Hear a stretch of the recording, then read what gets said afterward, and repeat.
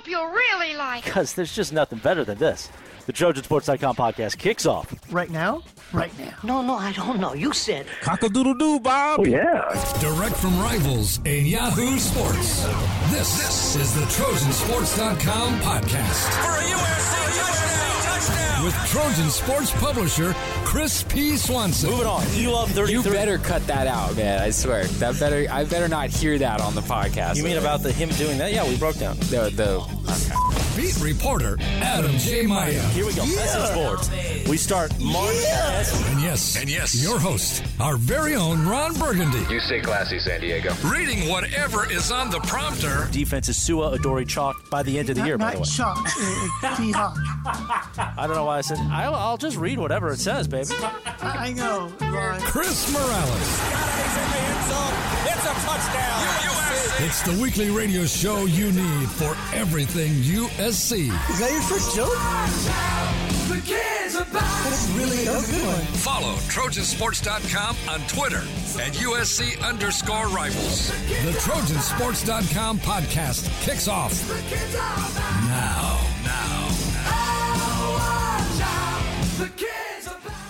Hello and welcome to another edition of the Trojansports.com podcast. I'm your host, Chris Swanson. I'm here with our wonderful beat writer and senior editor, I think that's your title, on our website, Adam J. Maya. Adam, how are you today?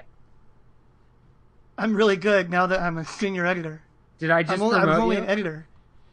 Yeah. I might have promoted you. More money. Oh, I might have to demote you. Okay, going right on, I guess, after I have to give Adam Maya more money, which I don't want to do. I want to mention all of your great coverage, Adam, and that you do deserve more money, actually. I just can't pay it to you. Adam's been doing a lot for spring football, which has just started. Big deal, obviously.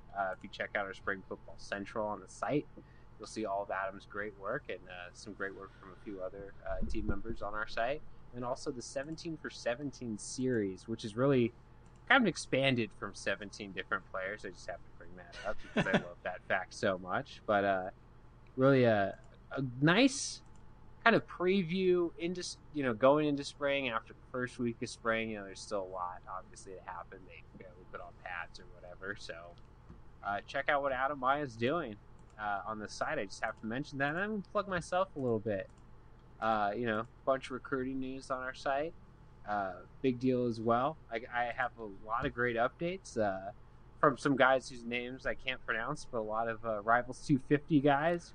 Rivals 100 quarterback Isaac Taylor Stewart. I got updates from a couple of Gardena Serra guys recently. Kobe Smith and Brian Addison. A couple different pieces where I list recruits to watch. There's a lot of good stuff. Even a little scoop on Rivals 100 defensive end Greg Emerson.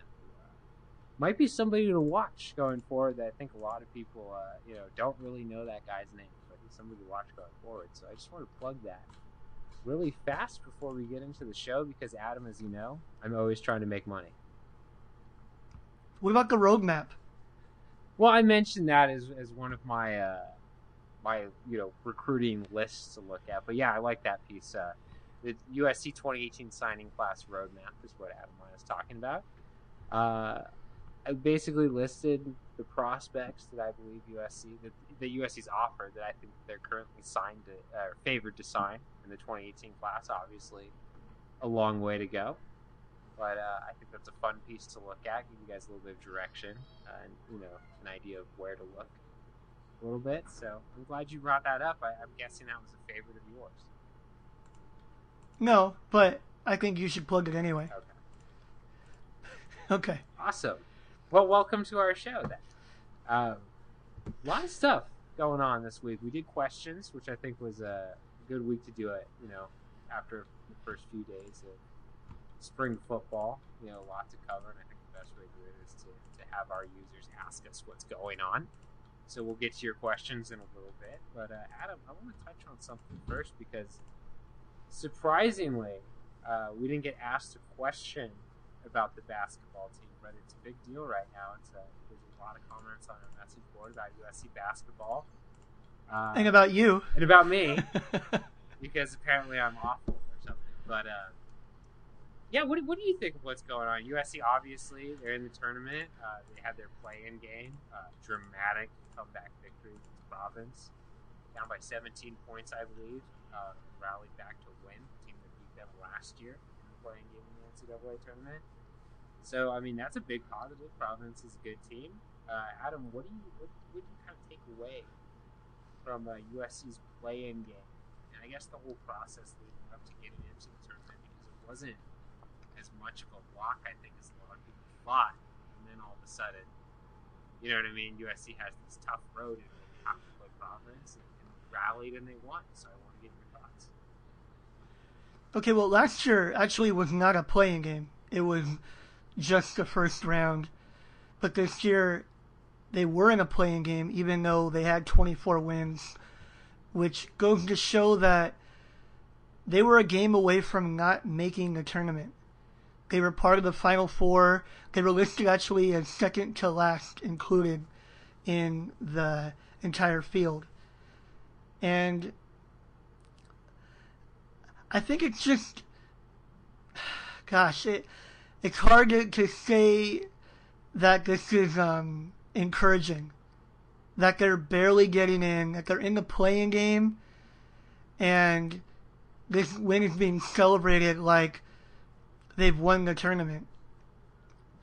So I think if you have no expectations or no emotional attachment, which is what I'm feeling from the fan base, then everything's a bonus at this point, and it's something to enjoy. And I don't blame people for taking that approach, but if you want this program to be relevant, then there's still a lot more to see. I think we're surprised if they win. That's where they're at right now. Where when they get in a tournament, if they win a game, you're surprised. If they beat SMU, I'm surprised. I know there's been one prediction that they would get into the Sweet 16, which would require 3 wins because they had that play-in round. I would be shocked. In fact, if our buddy Nick from Cyprus is right and they get into the Sweet 16, I think you owe him a lifetime subscription to the website. He might get it, honestly, because I would be pretty confident in taking that bet. Adam, I'm glad that you... But what happens if they don't make it?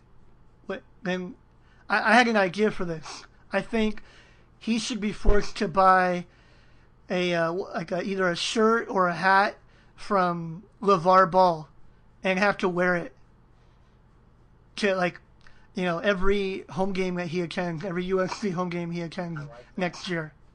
I like that idea. What do you think? I think it's a great idea. I don't know if Nick will go for that. Well, those shirts and hats are apparently, upwards to $50 to $100. So that's about the cost of a year's subscription.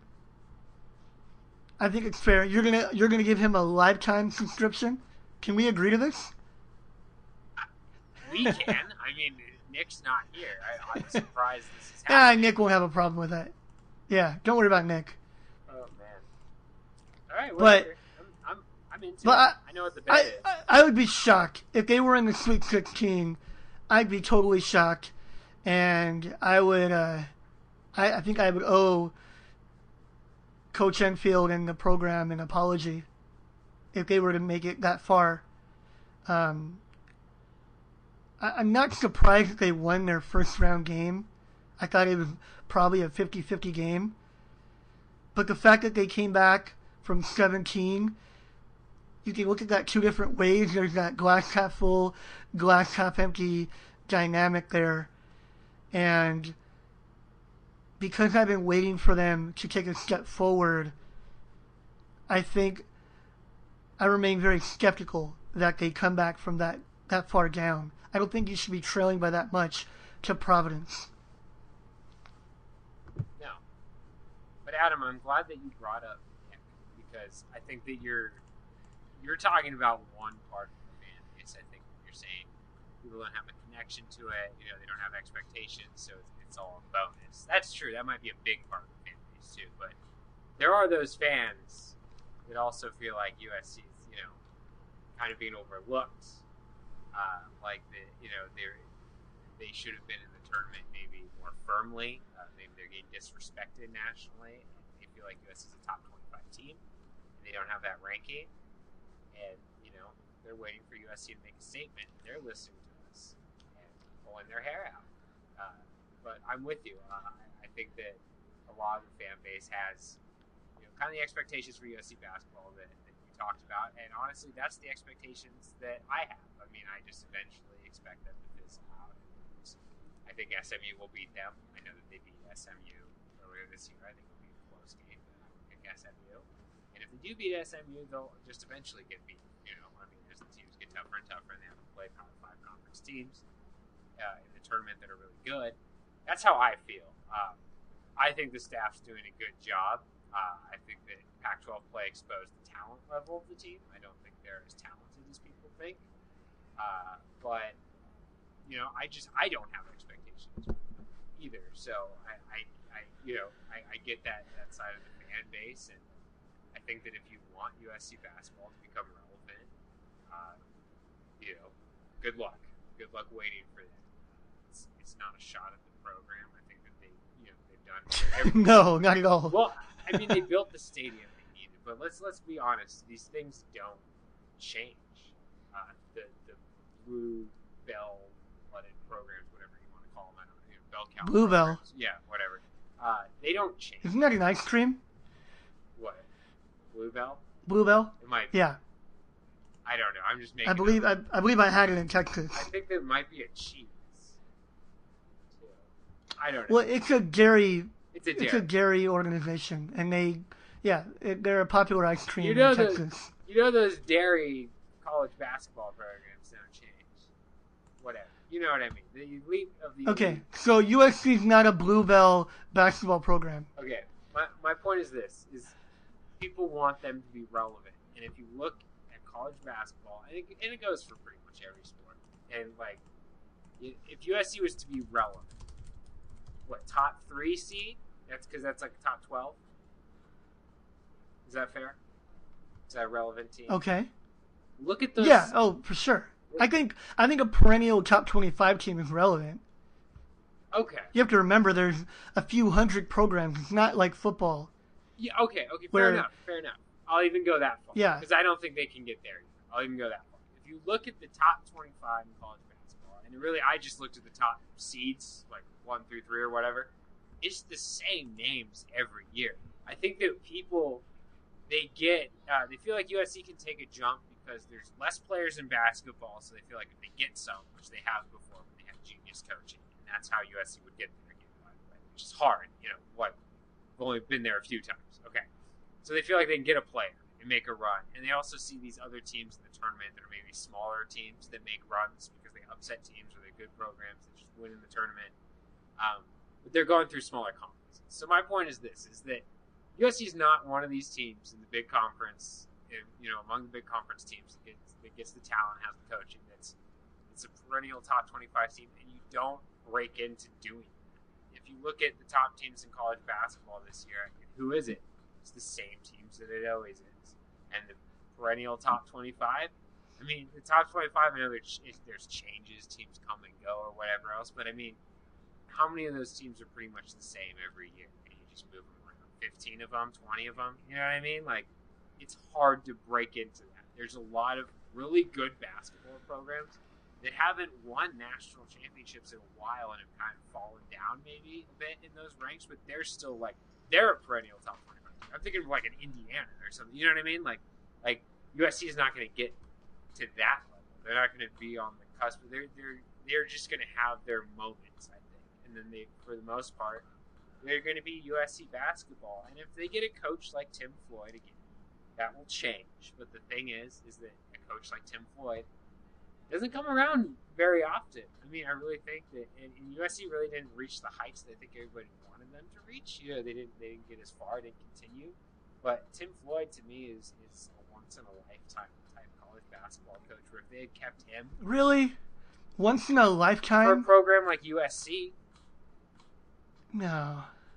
What? Why can't they be like Florida?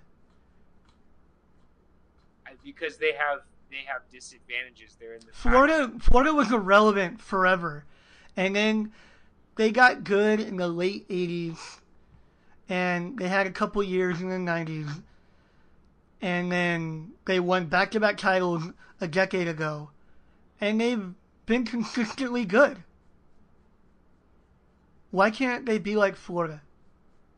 Billy Donovan, isn't that their coach? No, he's been gone. I know, and but they were good before him too.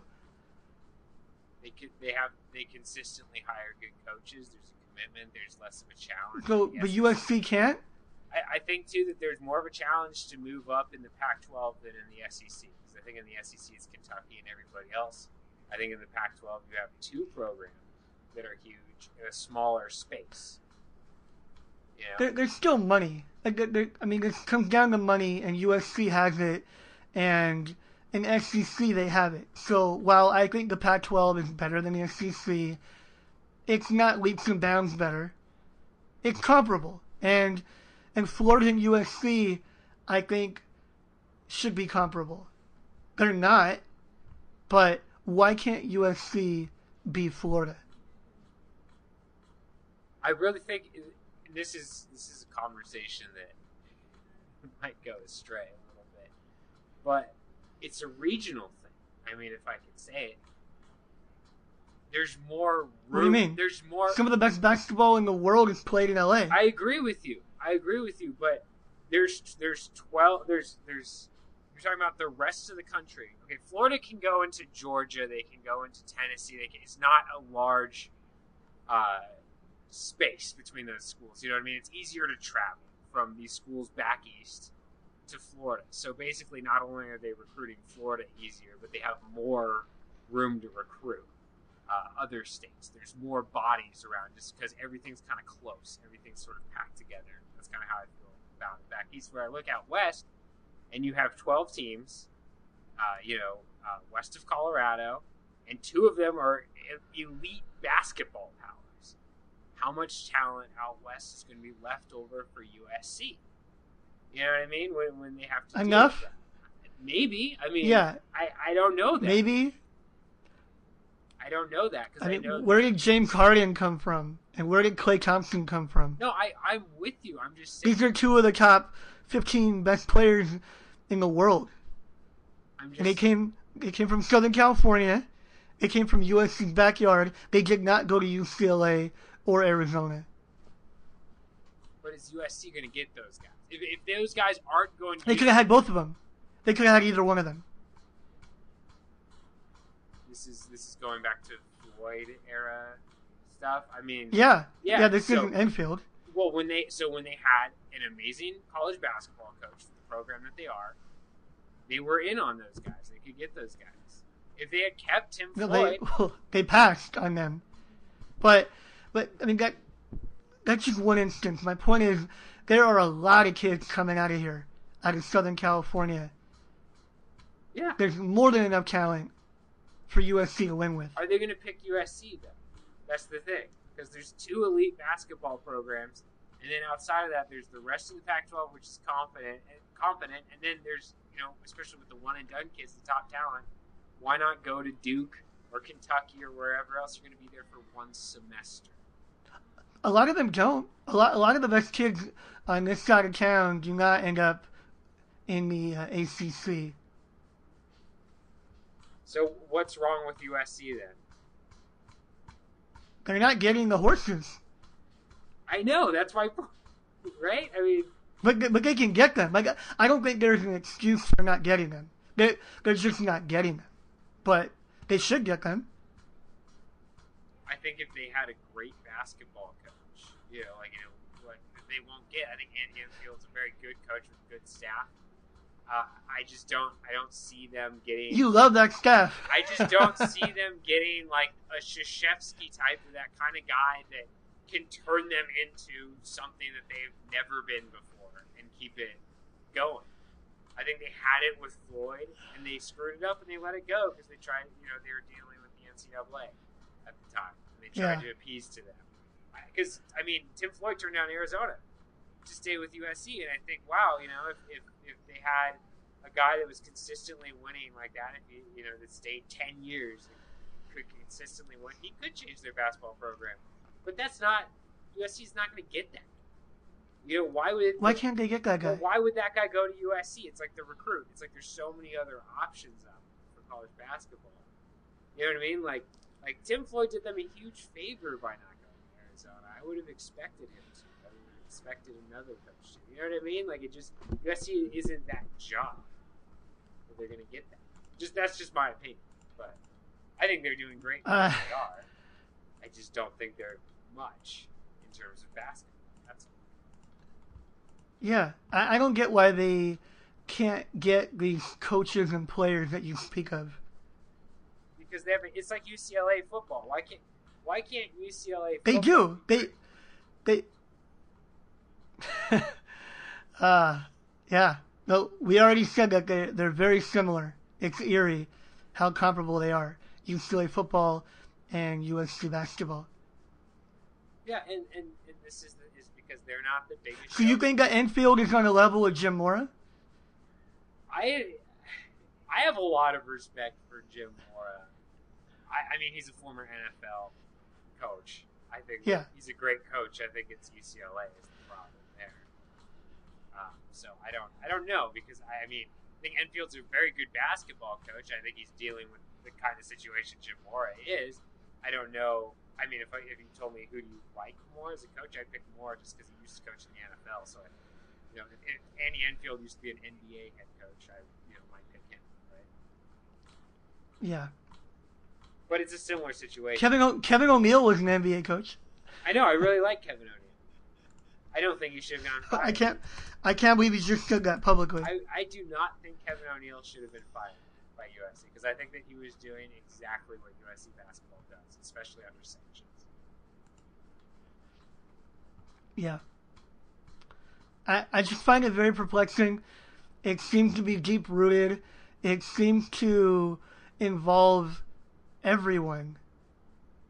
I mean, we're reading a lot of the comments on our message board, and it sounds like even the fans point the finger at themselves for what's going on here and their lack of support. And maybe the lack of support from the administration at the university.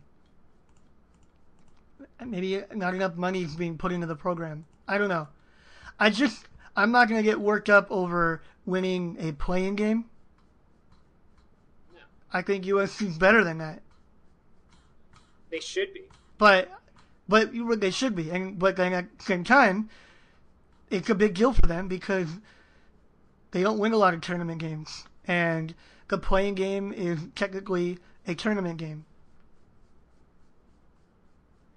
So they just won one. Yeah, no, I get it. I get why people are excited. It's a big comeback. Providence is a good team. They're not a bad team. It's technically the NCAA. I get it. I just think that it's a situation where if you're a USC football fan, USC basketball, you're rooting for the UCLA football basketball because you have a situation where you're the second choice team in a big city.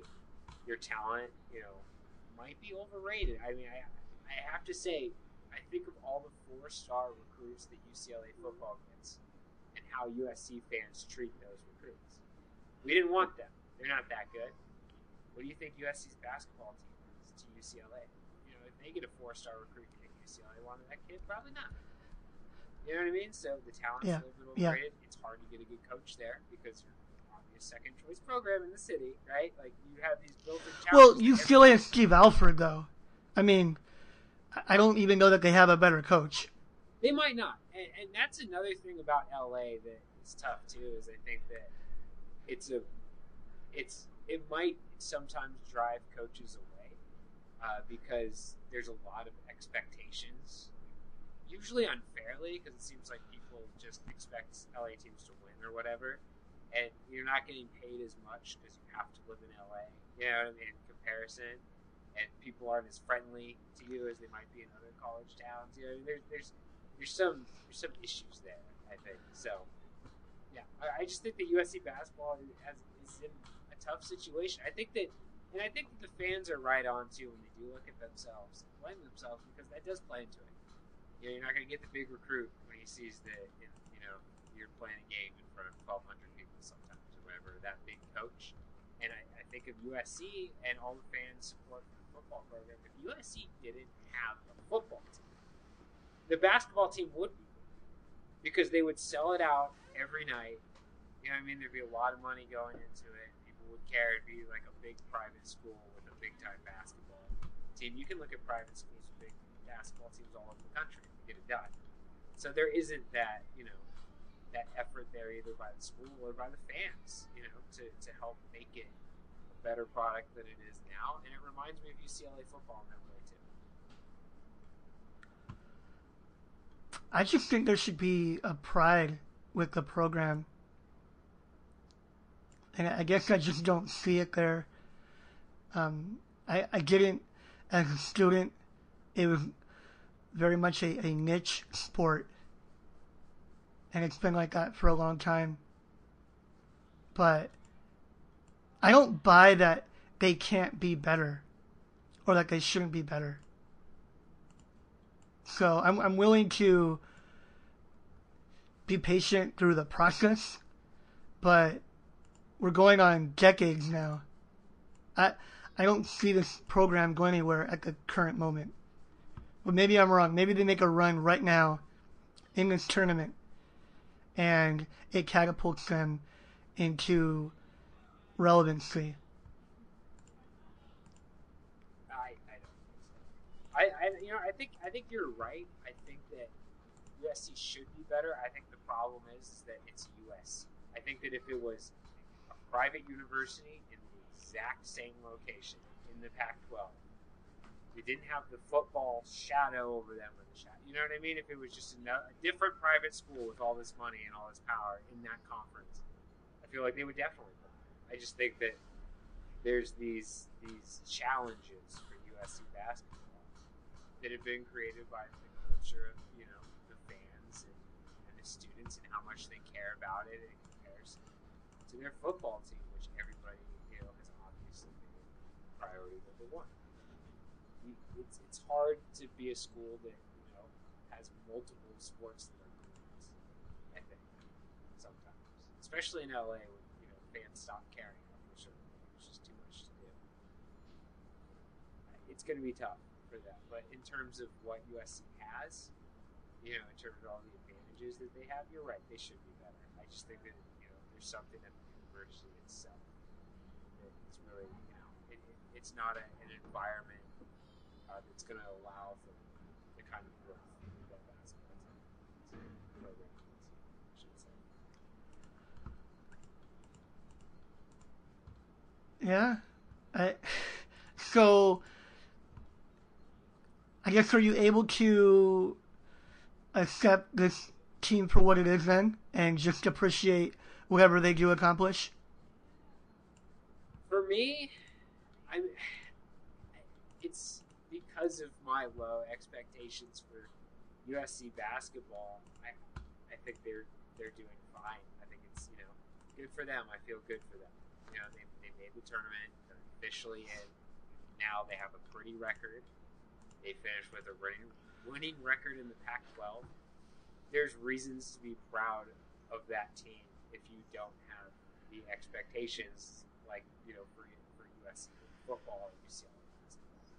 And I get why those expectations exist for you, Adam, or you think that they should exist, because it's USC. It's a great institution that does great in athletics and has won tons of national championships, not only in football but in all sports. I think that they're one of the schools that have won the most national championships. They're like in the top or something like that.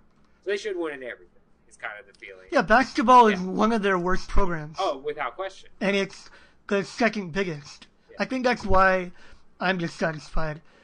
On Wednesday evening, they won their 25th game of the year. And that came in a season where they were in the play-in round. So they won the play-in game to win 25. It's fake.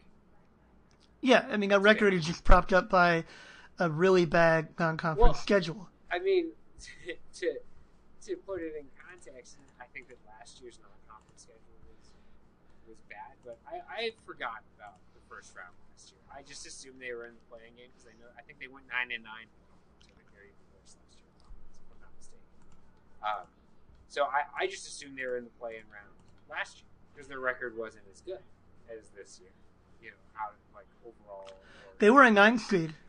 Yeah, so there was. Yeah, they were a better team. Yeah, so there was more respect for their team last year, and last year's record was not that beautiful. And this year's record looks like the record of a national championship contender. You look at a team in the ACC, it's 25-8 or whatever, 25-9, whatever you want to call it.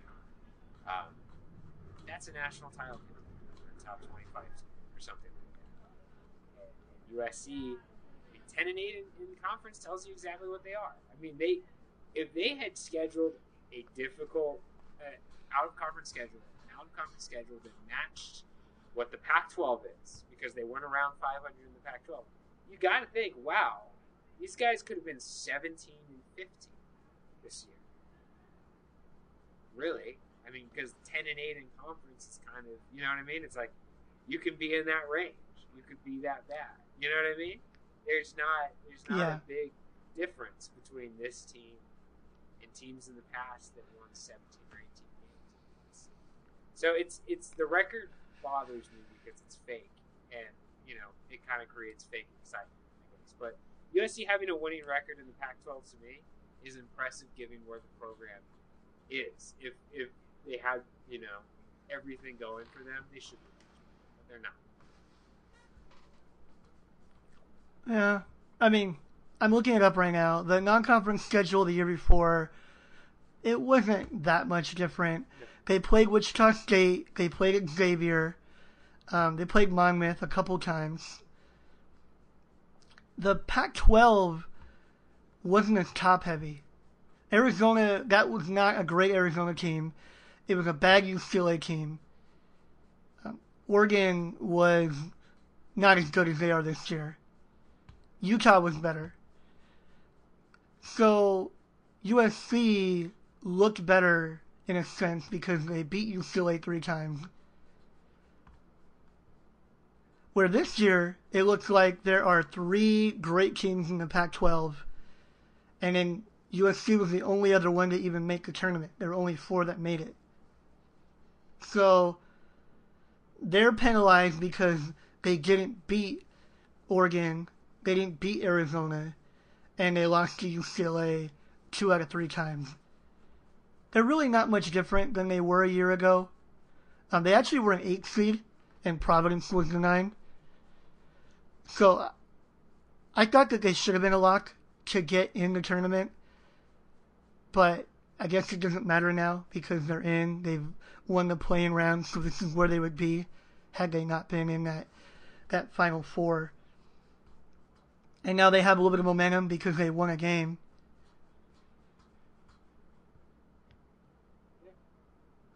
This just doesn't move me. As someone who supported the program and grew up going to games and wanting the best for USC, this doesn't mean anything. It shouldn't if those are your expectations, because their record against good teams is not good. I get it. But luckily spring football is here and their football team is pretty good. Right, Adam? Hey, they do, okay, well, I know we're going to move on, but they do have the most comeback wins by double digits in the entire country. It's a bad sign. That's it. It's bad and it's good. Like, I guess it makes the team fun because they're winning these games, but it also speaks to a problem where you're not going to go anywhere when you're doing that regularly. No. You're not going to make a deep run. I mean, they're just not built to do that. They're not built to win away from home. It's just so hard for them. And I think that's weird too, because Galen is pretty quiet a lot of the time. and relatively empty. And they have a hard time playing on the road. A lot of players I've talked to in both basketball and football, they relish going on the road because there's so much energy from the opposing fans. And they're taking on everything. And they just like that. They're not complacent. It kind of wakes them up from the opening minute. But this team has a hard time going away from home. And that's what we saw in the first half versus Providence. And that's what the NCAA tournament is. So, do you think that's coaching? I think it's talent. I do. Talent? I do. I don't think they're that good. I think that you have to be a good team to win on the road, especially against other good teams. And when I think of their, you have to play good defense, which they often don't. And they had a awesome defensive second half, which is why the way that they came back was pretty surprising. But bad defense travels, let's say that. Yeah. And that's what they've had a lot of the time. So, we can move on from the talent standpoint because watch this NCAA tournament. March Madness is in full effect now. USC has as much talent as quite a few of these teams. Teams that are going to make runs that are going to get into the Sweet 16 and maybe beyond. I know that they don't have that first round guy, and they obviously don't have that lottery pick, but they're pretty balanced. They have guys. They have a bench too.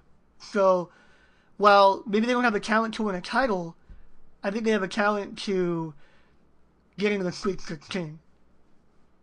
I don't know if they have the structure. I don't know if they play good enough defense. I think they're too streaky of a shooting team to make a run. So I just don't like the way that they're put together. I guess that's where I stand.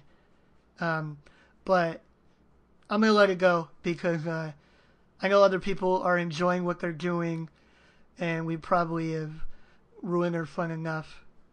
They've shown a lot of heart. They obviously care about where they're at right now. We heard that they dedicated this win to one of the assistant sisters, late sister who passed away a few years back. And I appreciate the camaraderie and the connection on that basketball team. I do too. Bunch of good kids. A bunch of good guys on the staff too. Why not? Root for them if you're a USC fan. I'm just realistic about what they are. That's all. That's all we're trying to do. Yeah. Yeah. Something more positive all right. now? Maybe. A little spring football? Let's do it. Let's do it. We're jumping right into questions, right? My format. But, yeah. Yeah. Let's jump right into questions then. You had one job, Chris. I had one job, I know, and I screwed it all up. Yeah, so the first one, though, comes from Conscious B, our good friend. Who, it's actually, I'm looking at his messages to likes ratio. That's really good. It's way better than mine. He asks, or she asks, I don't know, what is your opinion on USC's poll nationally?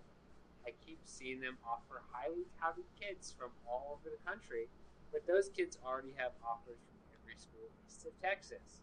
By then, most will agree that the bigger eastern schools have already sunk their hooks in. Is USC too reliant on the West Coast? I'll take this one because I'm the recruiting guy, right, Adam? You're going to sit on the sidelines for this one. I think USC has great poll nationally. I think they do a great job getting kids from all over the country. If you look at their class last year, a bunch of their kids came from outside California. A few of them came from outside the West Coast. I think that they're playing a game that a lot of people don't understand, and every school does it. where since they're the big program in LA and out west, they're going to wait a little bit to evaluate some of the other kids out west that aren't the huge, big time recruits. And back east, they're offering, everybody just to kind of get a feel for them, trying to get in it, I guess, with those kids. So I think that kind of, comes across as USC trying to get, all these kids away from schools, that have already offered back east. And I don't think that's the case. I think they're trying to stay in it and possibly convince these kids to visit. And I think they recruit the West Coast well. I think, they take their time to evaluate and usually get top talent at the end of the day. So I think they do it right. I don't think they're too reliant on the West Coast. I think they're actually, willing to jump out and get kids back east. And I think they do it in a smart fashion. And I think that, most kids, are probably going to stay closer to home. USC does surprise and get kids from all across the country. So I'm actually really high on the way USC's recruiting, especially since they've been winning, and I think they have a great pool nationally, and if they keep winning, that's going to continue. That's nice. Okay, this is what I think Conscious B is referring to. Name me the last consensus 5-star prospect that USC landed outside of the West. I mean, there's names, I'm sure. I just, off the top of my head, I'm thinking of, like, Nelson Aguilar, Williams. I don't know. There's names out there. I'm sure I'm probably overlooking somebody in a recent class. Yeah, well, that's 5 years ago. Yeah, but they get big time kids. Aguilar and Leonard. Yeah, but answer my question. Okay. I don't know. I don't have the offer list. I don't have the recent classes in front of me. I'll go look at it. The one I'm seeing here is Kenny Bigelow from Maryland in 2013. And then before that, Aguilar, Leonard Williams in 2012. So it's been a few years. Now, some people might argue Chuma Edoga. He wasn't a 5-star everywhere, but he was a 5-star on more than one recruiting service. The point is, these were the kind of guys, are those 5 stars nationally, outside of the West, those were the kind of guys that we saw come to USC. Like USC basically could pick and choose who they wanted of that ilk when Pete Carroll was the head coach. And we saw that when Kiffin arrived. But we haven't seen that so much of late. So I think the question is asked, have people softened on USC? And I think these 8-4, 9-4, 7-6 years caught up with them. I think that it can turn real quick. USC finished the year in the top 5. They're going to begin next year in the top 5. If they can finish 2017, I'm talking about actually on the field, not in recruiting. If they can finish 2017 in the top, let's say top 10, top 12 in a New Year's Six bowl, then we're probably gonna see that next kid, that consensus 5-star outside of California or outside of the West, which would extend to Utah. We'll see someone from the East, let's just say the East or the Midwest, the South, come to USC. But they have taken a bit of a hit. Talking about 2 classes. Those sanctions were real. I mean, we don't talk about them nearly as much anymore, but it's been about a decade now where they've had some type of impact. Or I guess it really begins in 2010, so I shouldn't say a decade. But we're going on year 8. So they're working their way out of that. I think that will change in due time. But it's a real thing. I mean, sure, they recruit well outside of California and outside of the West, but they're not getting exactly what they want. I think that, And we could think of a number of kids that they haven't gotten in the last few classes that they really wanted, that they weren't even really in on. They might not have even gotten a visit. we disagree on the timeline, I think, here. And that's why I didn't even recognize that as being the question, is because I think that it's only been basically one class, maybe two. And to me, it was when Clay Helton took over, and it was obvious why they weren't getting that kid. And I think in 2015 they pretty much did, because I think that when, as you mentioned, when Kiffin was there, they were doing it. I think when they fired Kiffin and hired Steve Sarkisian, they were still doing it because Sarkisian recruits at a high level, and I think that people just thought that was going to work, and that Kiffin was a problem.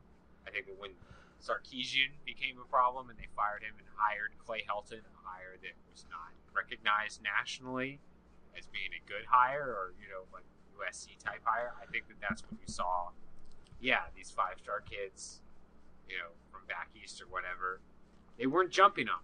But that to me was 2016, and then this last class, they started winning, they turned it around, and now it looks like, if they win, that's not even a problem anymore. So it's really felt like maybe a break for like a year and a half. No. Okay, wait. Kenny Bigelow was 2013. Okay, Sark came in 2014. I'm not blaming him. He came in, and he was in the 11th hour. But their 5-stars were local. It was Adoree and Juju. And in 2015, where they were ranked number 1 nationally in recruiting, those 5-stars were from the West. I understand that, but if they pull the number 1 class and they get a guy like Chuma Edoga, who did have a 5-star ranking on some rankings, and they get a guy like, I think Ronald Jones was in that class. Mm-hmm. That's a class that to me, I think is like, if Lane Kiffin signed that, if Pete Carroll signed that, we could easily say that's a class that fits what they need. I get that they didn't get whoever the number 1 defensive tackle was in the country, whatever they wanted, but it feels to me like that's a really good, well put together class where they went out of state and they got a lot of guys.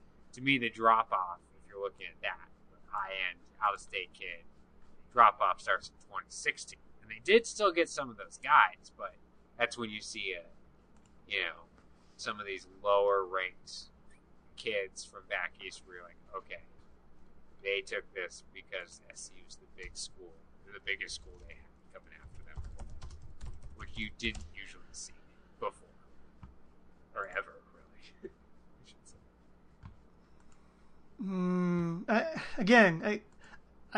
That 2015 class has been the foundation for this Rose Bowl victory. It might be the foundation for a national title. So I wouldn't necessarily change anything about it. But what the question was, are they losing their pull nationally? Well, that class doesn't reflect that they haven't. I think the coaching instability took its toll. You know, when you go from Kiffin to Orgeron to Sark to Helton, and Helton didn't have a name that everyone knew around the country, then they have to play catch up. So they're still, I mean, if they hadn't gone through so much turnover and unrest in the last 5 years, then not only do they get maybe a Marvin Wilson or Walker Little offensive lineman, they get Najee Harris in California, right? They get Jalen Phillips. Well, yeah. I mean, there are guys that they didn't get. They get Foster Sorrell. I mean, they get guys. They get maybe Jeffrey Okuda from Texas. They're just not getting those guys right now. I agree. I just think that in 2015, I think they did get some of those guys. That's all. I think that the last two classes, you're right on. Well, wait, you mean Chuma? Chuma and Ronald Jones. Okay. I mean, Ronald has shown that, he probably already outplayed his ranking. Chuma, we'll see. We'll see this year. But he was someone that most everybody wanted, and as I mentioned, was a 5-star on more than one other recruiting service. He just wasn't unrivaled.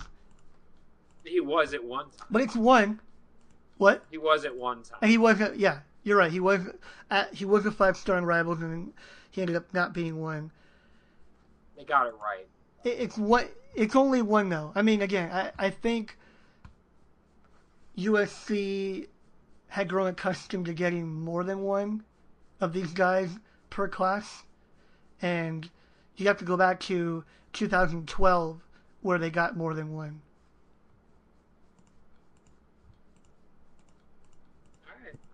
I think we beat that question. I like the question. I appreciate it. I think it's a good question, and I think that we're going to see this change.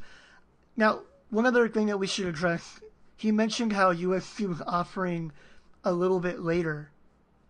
Do you think that's an issue? Do you think that they need to offer kids outside of California earlier? No. I mean, it's hard to tell. It's because they offer some of them very early, and they offer some of them later. So I don't know what their process is. If it's like we just need to, we haven't seen this kid and we've seen this kid, or what, I don't know what it is. Because I mean, I think about this class.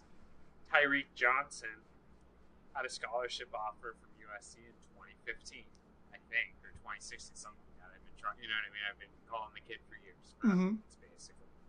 And then you look down the list, and Houston Griffith from he's at IMG Academy, originally from Chicago. He's ranked like 35th in the country, so maybe 15 spots lower than that kid. They're pretty much the same type of kid, I would think. And he got offered a month ago. Why is there years difference? I don't know. You know what I mean? So I don't know how to answer that question, because do they need to be offering Tyreek Johnson earlier? No. Do they need to be offering Houston Griffith earlier? Maybe, but maybe not, because it's still March and there's 11 months to go. So I don't see that as a problem. But I mean, maybe I understand the premise of USC needs to be first on kids if they are in Southern California. I get that idea. I just don't know if that's if that can always happen. Yeah. Well, here's one last point about this. They've had to rebuild the roster the last couple of years because they had the small recruiting classes in 2012, 13, and 14 back to back. They were depleted at different positions in different years, depending on who had graduated and who transferred and who went early to the NFL. So a lot of what they've done, especially last year and the year before, but even a bit this year, they had a lot of needs to meet. Where moving forward, they're not even going to have room to bring in 25, and they're going to be able to be pickier and maybe take more chances on players that they just really like, roll the dice with ultimately signing them, and not be as concerned with, well, we have to bring in 5 offensive linemen because we just have to. That's the position that they've been in the last couple years. And this year was the first in a while where there were a couple spots where, well, we could bring in another tight end. even though we don't need to. They really didn't need to bring in. I think they're going to end up redshirting both these tight ends. So they could have gone without either if you wanted to, or maybe just bring in one. They brought in two. That was an example of where they could be greedy and like, well, we just like Josh Paulo so much that do we need a fifth tight end? No. But we think he might be really good. We're going to bring him in anyway, rather than bring in this other position where we're depleted. Because now they appear to have numbers pretty much everywhere. Except maybe one position, cornerback, because it seems like they're looking at moving Keyshawn Young to receiver. That's what Keyshawn tweeted himself coming out of the first week of spring practice. If that's a full-time move, then they have another receiver, and they have more than enough there. Everyone knows that. And then they'd probably be a little bit short-handed at cornerback. Now, I'm saying that without context. You know, maybe Keyshawn's a better receiver than corner. Or maybe they just don't see him as a playable corner. So there's no use in them keeping him there if they feel that way. But they are a little bit lopsided there, where they have a couple more receivers than they need, and they could probably use at least one or two more corners. But this roster is now, I think, close to balanced. It's close to 85. And when you're at that point, then you can be choosier. And I think they'll become maybe less reliant on the West Coast and less beholden to just the position distribution. All right, let's move on. Okay. Adam. Totally unfair question. This is from the West is Best. Who's this from? I just said it. This is from the West Yeah. is Best. Adam. Okay, totally, yeah. Let's introduce them. I said the first sentence and then I introduced it. My fault. Adam, totally Okay. unfair question. The West is Best says, give your best guess at an opening day offensive line and defensive line, or maybe just the ones you would pick. No one can hold you to a prediction made before Easter. Yeah, I still like it. It's fun. I'm going to be wrong, inevitably, because it is before Easter. But here's what I'm thinking. Okay, I have Chuma Doga at left tackle. I have Toa Lovingon at left guard. I like him there better than anywhere else. So I put him there. Even though he might be the second best tackle on the team, I think he's a better player at left guard. So I'm going to put him there. Then I got Nico Fala at center. Vianney Talamaval at right guard. And then at right tackle, I really don't know. I mean, it'd be easy for me to just say Roy Hemsley because that's what they're doing through 1 week of spring practice. And maybe that proves to be the best option. I wouldn't want to put Toa Lovingon there because he hasn't even played it. He's played left tackle, and he's played the other three positions in the middle. He hasn't played right tackle. I'm not saying he couldn't, but I wouldn't put him at right tackle. I don't know who I'd put at right tackle right now, or who I would start at right tackle. You'd like to see more competition between maybe moving Clayton Johnston to the right side. If you get to a point where you believe that Chuma is your clear-cut guy on the left, then maybe you throw Clayton on the right side. Nathan Smith, unfortunately he's not healthy right now, and he won't be until maybe training camp. And so you can't put him at right tackle right now. I can't predict that he'll be the right tackle. I don't have a right tackle. I know I'm not really honoring the spirit of the question, but I feel like it's impossible for me to say who should be the right tackle. Well, do you have a guy? EJ Price could end up there, but he's not on the roster right now. I'll take EJ Price. Yeah. I mean, that's the problem. They don't have a right tackle. I think they're going to figure out how to get the guy that wants to come back to the team on the team. It's the easiest solution. Yeah.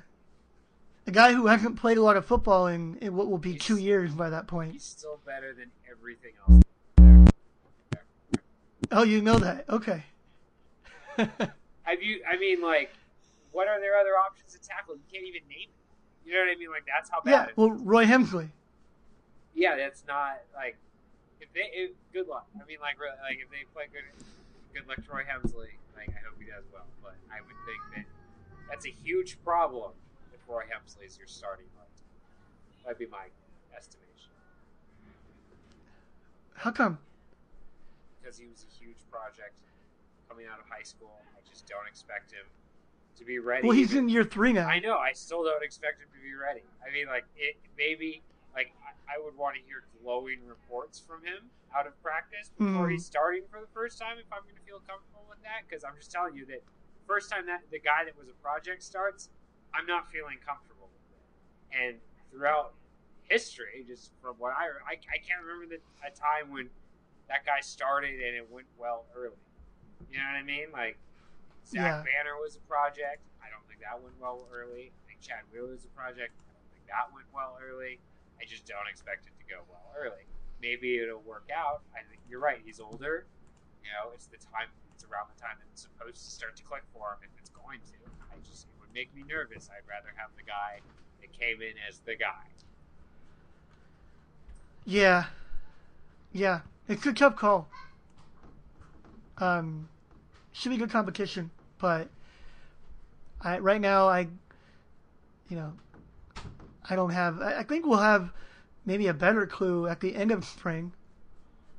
But like I mentioned, I think a couple people are going to come back that might be competing. Something else to keep note of is that Clay Helton has said people would rotate position on the offensive line. And so I don't think he was trying to do that a lot in week 1. They still have 4 more weeks of spring practice. And we could very well see new faces at right tackle moving forward. Might see more of Andrew Voorhees, the incoming freshman. That's another guy to throw in the hat. What about defensive line? You give me your picks, and then I'll give you mine. Okay. This could be very wrong down the line because things are going to change. I don't expect any of the freshmen to be starters. Maybe they do. Maybe they eventually take it later in the season. But to me, I mean, if I'm making the safe bet, Rasheem Green, obviously. And then I think Kenny Bigelow, as long as he's healthy, you kind of got to rely on him. And then I think it's between Rector and Fatu. I'd lean towards Rector. I'm not sure. But, I don't know. Maybe they're not all playing the right position, right? Maybe you got to flip the order around. But for me, I would just want to get those guys on the field as starters because they have game experience older. So that's what I would go with. Yeah, I mean, Rasheem Green's going to be the defensive end.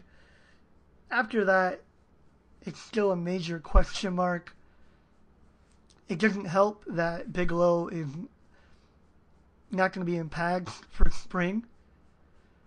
So, I don't know if that means that they have him penciled in as one of the starters and they're protecting him for that reason, or just that they don't want him to get injured at all because they're going to use him, and he still would need to win that competition in fall.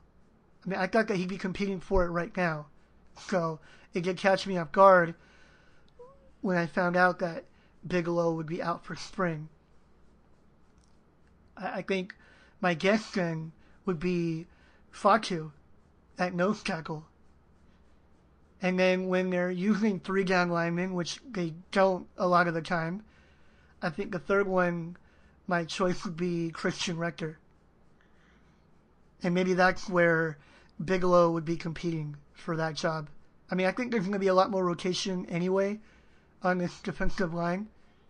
But if we're talking about the top 3, then I'm going Green, Fatu, and Rector. Wow. Yeah? It's you, Adam. All right. Disagreeing with me as always. Okay. Yeah, I thought we agreed. Well, I threw Bigelow. Well, you said Bigelow or Rector. Whatever. We were close enough, I guess. Okay. David Law. I'll make sure to introduce your name before I say any words, or Adam will get mad at me. David Law says, time for America's favorite game, which means it's Adam and I's least favorite game. Just kidding, David. I love this game. Draft the Trojans. Chris and Adam, please start with the defensive backfield. Thanks.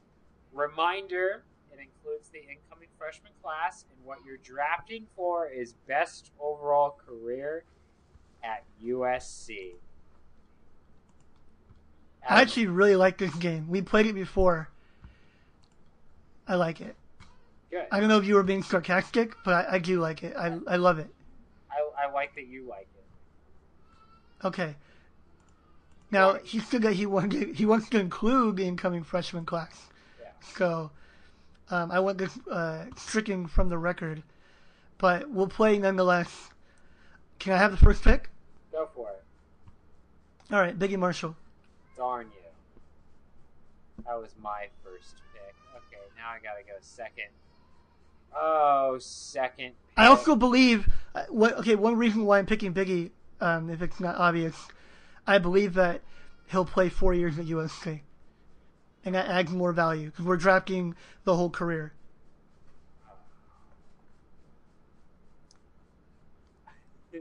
I'm going to go Marvell Tech. Okay.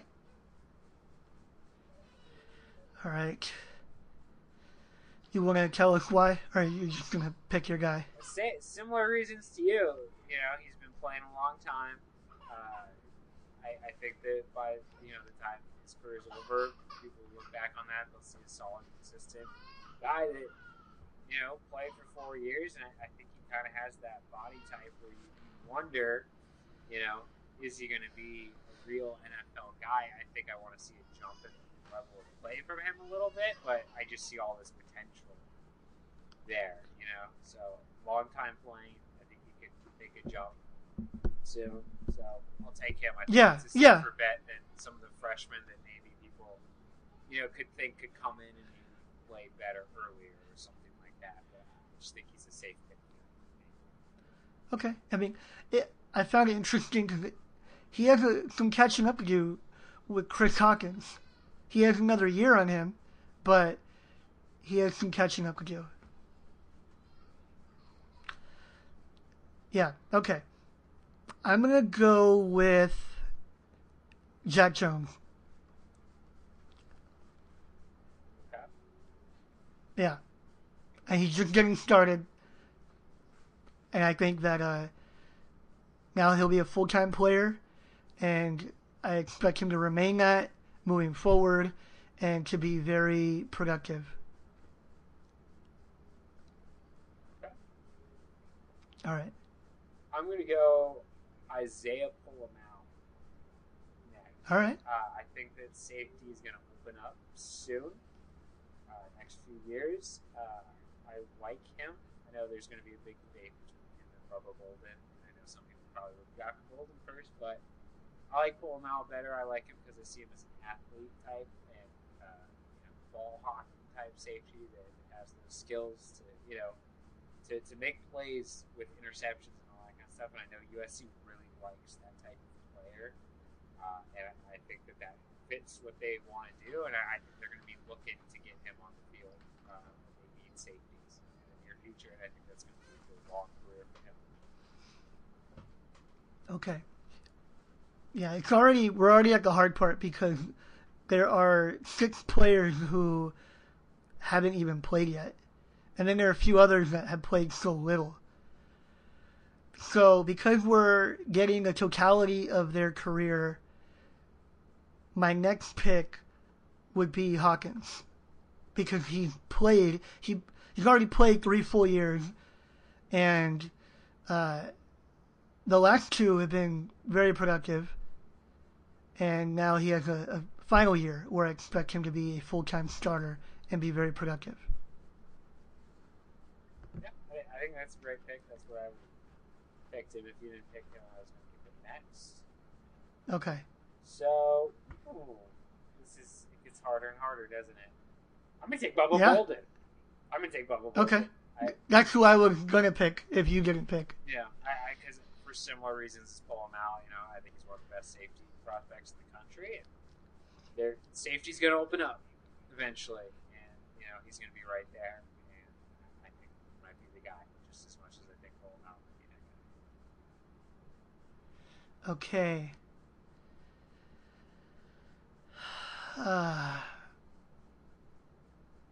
All right. Now, I mean, if we're going to draft all of them, because there are a lot here. There are 15 that we're looking at. We're not counting Keyshawn Young because he tweeted that he was moving to receiver. I realize that isn't necessarily going to be permanent, but we already got 15 guys. We'll just not include him in this one. My next pick, I'm going to go with Ajene. He had a nice redshirt sophomore year, and I think he's a favorite right now to be the nickelback. He's a redshirt junior. He has a couple of years left to play. I'm going to go with Ajene. Okay. I'm going to go Greg Johnson, and I'm going to throw a note in here that... that you get all his production at other positions. Well, exactly, and I think that will... it's kind of like Adoree Jackson, where I'm not certain he's going to be their best cornerback, or even the best cornerback in the class, or, in his including redshirt freshman, whatever else. But he's going to do other things, and I just think that people are going to remember him as having a really productive career at USC. So I think he's a value pick for where I'm going. I like it. I thought about him for sure, and I don't know that he'll be one of the best cornerbacks among this group or defensive backs, but because he can end up doing so many other things, he could be as productive as maybe anybody in this group. That's the way it works. If you're going to become an elite return player or maybe a two-way player or just even move to offense. So I like that pick. All right, from here, I feel like the better bet is to go young. There's some veterans here that have been waiting for their turn, and maybe this is a breakout year for them right now. But because they've been there and been in the program a couple years and really haven't played much, I feel better about going young, and so I'm going to go with Jamel Cook. Okay. I think that's a good pick. I'm going young, too. I'm going to take Jakar Godfrey. I think that he's a cornerback that fits their system. He's a big, long guy. I think that there's a chance that they need cornerbacks in a couple of years badly. You have Iman Marshall, he's going to be gone soon. Jackie Jones might be 3 and done if he gets his chance, to shine or whatever. He has a big year. He's that kind of player where you're looking at him like that. I like that you call him Jackie, by the way, because everybody calls him Jack now, and I don't want to call him Jack. I feel like I'm too old to call anybody Jack. Yeah, Sorry. I just wanted to put that out there. No, you know what? I'm glad you brought that up because I think it's really obnoxious when grown men call kids by a child nickname. You know what I mean? It's like his name is Jack, Jackie. I don't know. I'm not gonna call him Jack. I'm not gonna, I don't know. That's just not me. It's just not me. I'm calling him by his name, right? I mean, whatever. Yeah. So I totally forgot who I just picked or why. Oh, Jakar Godfrey. That's right. Right? That's right. Yeah, I just think there's tons of reasons. Yeah. I think that, the older guys, like you said, we're looking at them like, could they transfer? Are they ever going to play? And I look at the depth chart, and I'm like, gosh, they could just need to play this guy in a year or two, really. And Yeah. I think he's pretty good, too. So, another value pick. Okay. All right. From here, I'm going to pick Akili Ross. He's still a redshirt sophomore, meaning he has 3 more years to play.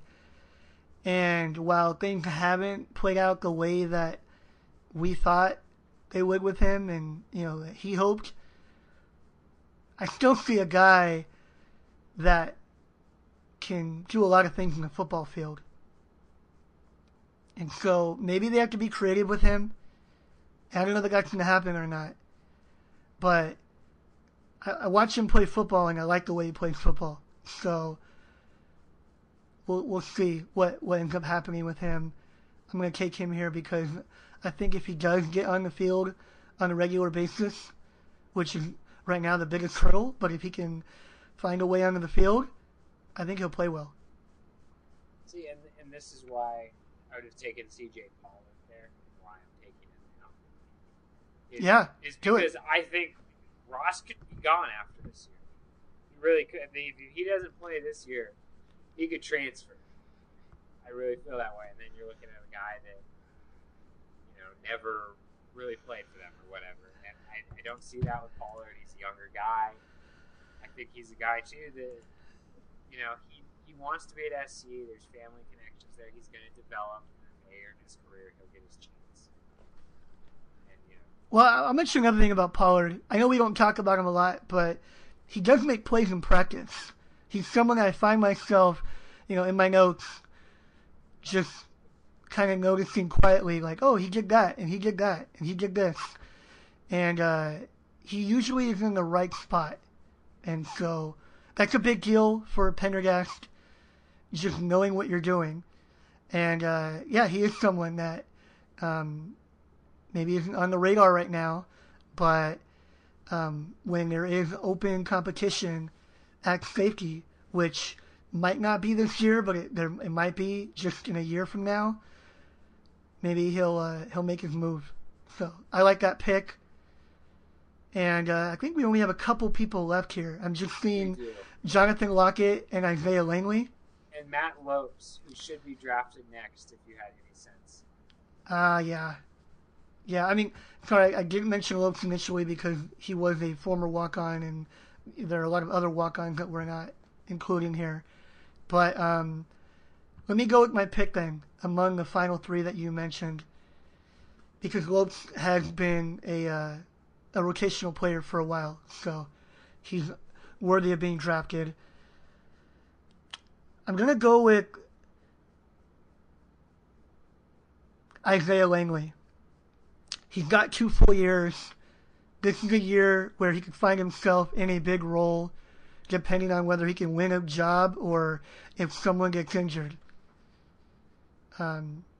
Lockett and Lopes are both in their final year, and so while I think Lockett could end up having a decent role this year as well, I think there's a lot more room for Langley to do something with 2 years to play.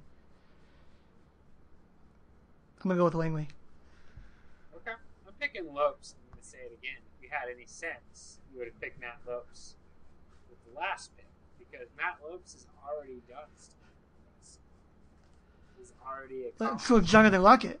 Yes, but you have to remember what Matt Lopes did at USC when they had no scholarship players. Remember? Right. He was playing.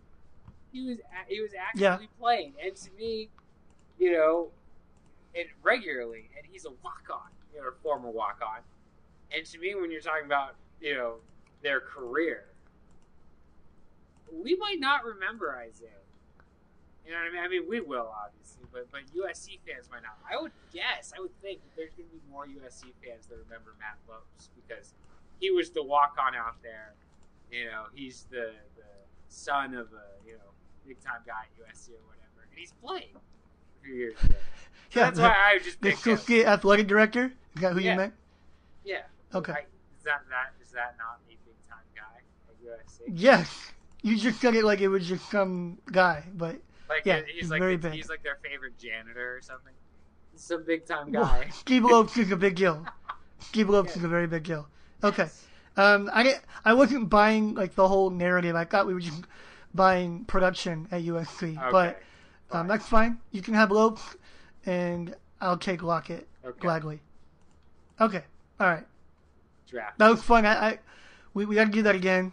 I'm sure we'll be asked again, and I'll be ready for it. Let's Yeah. move on. And David Law, I actually do like. I should say that too. Okay. Now on to SCTMPBB. Unless it's like some word. It's just all together. No, like- Mr. No. Swanson and Mr. Mile, which I love, by the way. I wish everybody addresses that. I greatly enjoy your podcast, or we enjoy recording them. Please tell me why USC football fans are so apathetic and lackadaisical with regard to the fact that Pat and Max, I love that Pat's back, seem intent on turning the most historical athletic venue in the United States into a lopsided, cheaply upgraded football stadium with almost 9,000 prime seats being replaced by oversized glass house luxury suites for those, quote, special, quote, ones, which will result in an even quieter football stadium with less seating capacity. That's our first punctuation there, by the way, just to show you how passionate we are. How can this be when other universities such as Notre Dame are increasing the size of their stadiums? How can it be that a private enterprise is willing to pump $350 million into a soccer stadium next door, and George Lucas is willing to pump in $1 billion for a museum next door, while USC, with arguably the greatest athletic history of any university in the country, is content to spend a measly $270 million on the renovation, so that much of the Pac-12, not to mention a plethora of other universities around the country, will have a better venue to watch a football game than the university with the most first-round draft picks. And how can the, quote, special alumni spend the big bucks for these suites, live with themselves, instead of using their influence to get Pat and Max to turn the Coliseum into the kind of world-class facility that it was originally meant to be, and where other teams fear to play, as in the case, for example, with the U of W or Notre Dame or Ohio State. I love SC, and I have multiple degrees from SC, but this renovation is a joke and a travesty. Adam, would you like to go first? I had so much fun reading that question, by the way. I don't know if you noticed that, but I really did. Would you like to go first, Adam? I could hear it. Yeah, you hit like a 7th octave. I loved it. Yeah, so I don't think like there's a good answer for this, but I've been thinking about it because I read it in advance, and it made me think of the Coliseum. Made me think of like Fenway Park and Wrigley Field, because I view it in that light. I feel like it has that charm and that history and that nostalgia and that importance. I mean, it's it's a sacred monument, I feel like, in LA. And I think for the country as well. The problem is it's a football stadium, and we're in 2017. And so because of that, you're going to have to either rebuild it from scratch, or you're going to do what they're doing right here. You're going to renovate every so often to keep up. You have to have the luxury suites. You can't just keep it as is, the way that they do with the examples I gave, Wrigley and Fenway, where with a baseball game, the luxury suites don't matter. You can get by just, taking care of the nuts and bolts of those stadiums and cleaning up a little bit, like they have with both of them, but not really fundamentally change the design of the stadium. With the Coliseum, it's going to take some deep-rooted changes. And so, we've seen the drawings, and I think they look nice. I think the Coliseum will be nice, but it's going to be different. And I don't know what it'll feel like. I know that for a lot of us, it feels like it's ours, like we grew up there, like we belong to it, like it belongs to us. And I don't know if it'll feel like that with the new Coliseum. I'm not saying it can't, but it very well might feel very different. And I don't really think there's anything you can do about it because it's a football stadium. I love that answer, Adam. There's two sides of it, really. I'm going to admit it right now. There's the crazy side of me that wants to just scream and complain about this, which is what I love to do. And then there's the side of me that is rational, and I'm like, I'm not an architect. I don't know what the best renovation of the Coliseum would have been. I know that it needed something. I know that it needed upgraded. I know that. But I'm not an architect. I haven't seen it, obviously. It's not done yet or whatever. We haven't seen it. So I don't know. It does worry me, though, because I remember those temporary luxury suites. I thought were the biggest things I've ever seen, when they had them in the end zone a few years back. And I was surprised that USC did that. So that's what worries me, is I worry, okay, are they going to do something again that's really ugly and awful and destroys the feel of the Coliseum? And I'm worried. I totally get that. But again, I'm not an architect, and I know that something needed to be done. So I'm glad that they're doing something. I think that, it needed to be done. Now, again, saying again that I'm not an architect, what I would have liked to have seen if it was me designing this is, I don't get why they took so many seats out of the middle, like he's talking about, or enclosed them or whatever in the middle. I would have wanted to see the luxury suites around the ring up top. Give them, you have obviously some in the end zone which maybe aren't desirable, but you would have them in desirable locations. They'd just be up top, and then I think that would kind of help keep the noise in, because you kind of create a roof sort of inside the stadium. That would be what I would look to do. I don't know if that's even feasible, because again, I'm not an architect. And another thing that I would have liked to see the Coliseum do in a renovation that I didn't see get addressed is to finally, figure out how to use the peristyle for seating, make it like an enclosed football stadium. I've never gotten why there's, those benches there basically that are covered by, Heisman Trophy winning jerseys, and then they put these really ugly temporary bleachers in front of them. I would like to see that get addressed. It didn't get addressed. So I look at this renovation, and yeah, I think like many fans, like many USC fans out there, and obviously I cover it, I'm not a fan, but it makes me scratch my head, because I'm like, this doesn't, this feels like it's not addressing a problem in the Coliseum. It's big, the end zone seating. It feels like it's, kind of ripping away a bunch of really nice seats. A lot of total number of seats, which I know that USC probably doesn't sell them out, but I know that in big time games that matters. It's something people care about. Just having 92,000 people there. I also think about recruiting, and maybe this doesn't matter too much, but I think if USC's recruiting against UCLA and Notre Dame, UCLA hosts USC, they bring recruits there. Notre Dame hosts USC, they bring recruits there, and then USC hosts those two teams, they bring recruits to those games. Just the game and the atmosphere that's 90,000 now feel bigger than the game and the atmosphere of 68 or 75 or whatever. I think it's 75 they're dropping to, something like that. Does the game feel bigger in these bigger atmospheres, in these rivalry games? I don't know. I don't know if that matters. It's just something that entered my head as well.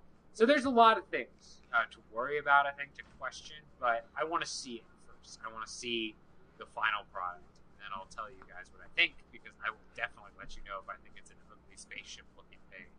It should have never been But I don't know what it's going to look like. It might blow me away. It might be beautiful. So I don't know really what it means. I'm just with you, Adam Maya, and something needed to happen. Well, I think we have to see it, we have to hear it, we have to feel it.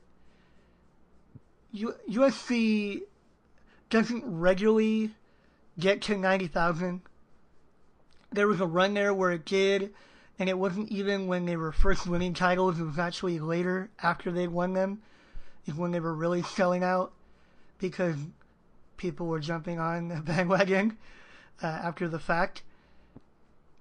But the Coliseum doesn't get super loud unless it's full. That's just the way it's always worked there. So maybe when you drop down to, I think 77,000 is what they're doing, or what they believe it'll finish with, maybe it will be louder. I don't know. We just can't say for sure what it will sound like. I also don't see this renovation as the end-all be-all. I think that if they need to add seats, or they need to amend what they've done, that will be an option after they finish this. I think they're always going to be working on it. I mean, this is a big one, and it's definitely the most prominent one in a long time, but I don't see it as being the final product either. Now, it's probably the one that we're going to be living with for quite some time, but yeah, I mean, it depends on what you think is important. You mentioned the peristyle, and I mean, they've kind of just left that untouched for a long time, but they could conceivably move the field to that end. I mean, the problem is it was a track field, a track stadium, and so the field is too big. So the structure is built around that. I mean, we all know that, but you can move the field to the other end, and then you have these other seats on the opposite end of the peristyle that are undesirable because they're so far away. You got to dig. Yeah, I mean, make that field smaller. Right, we make the stadium smaller. I mean, the field. How do you make the field smaller? Dig down and you add seats until it just works out. This is why I'm not an architect, by the way. Yeah. Okay. Good. I mean, that's been an issue for a long time as well. So, I don't know, like, what the right answer is to this. I understand that people are indignant about the changes. I also get why people would clamor for changes as well. And like I said, it's been a very nostalgic venue for a long time. And I realize that a bit of that, maybe a great bit of that, could be lost with this renovation. I wish I had a more reassuring response, but I don't. I know that there's a big argument on our website, which is, I don't think anyone's wrong here because of their opinion, and I appreciate people's passion for it. So I'm sure we'll talk about it again. Let's move on. There's an argument on our website. I'm blown away. Alex Bow has 2 questions for us. Question 1: do you guys agree that USC is as loaded at tight end depth-wise as you can remember? It feels like we have 5 legitimate prospects. Let's just start with question 1. Question 2. Yeah. Okay. So they have 2 coming in. We haven't seen them, but they were noted prospects, and from what I've seen from Kerry Angeline, I think he'll produce. And then we already know about Daniel Maturbebe and Tyler Petit. So, depth-wise, they're loaded. Now, talent-wise, I think there's still more to see. I mean, I remember back with Alex Holmes and Dominique Byrd and even Greg Gunther, where it felt like you could throw out any of those guys and you would get production out of them.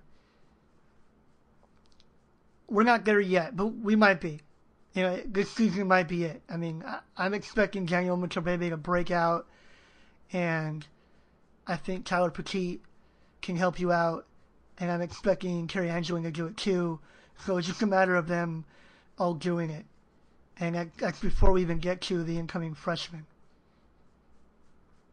It reminds me of the time. Wait, hold on. I think it's a better version of what they had a few years back with Grimble and Telfer and who's the other one? Christian Thomas. Yeah. Yeah, it'll be better than that.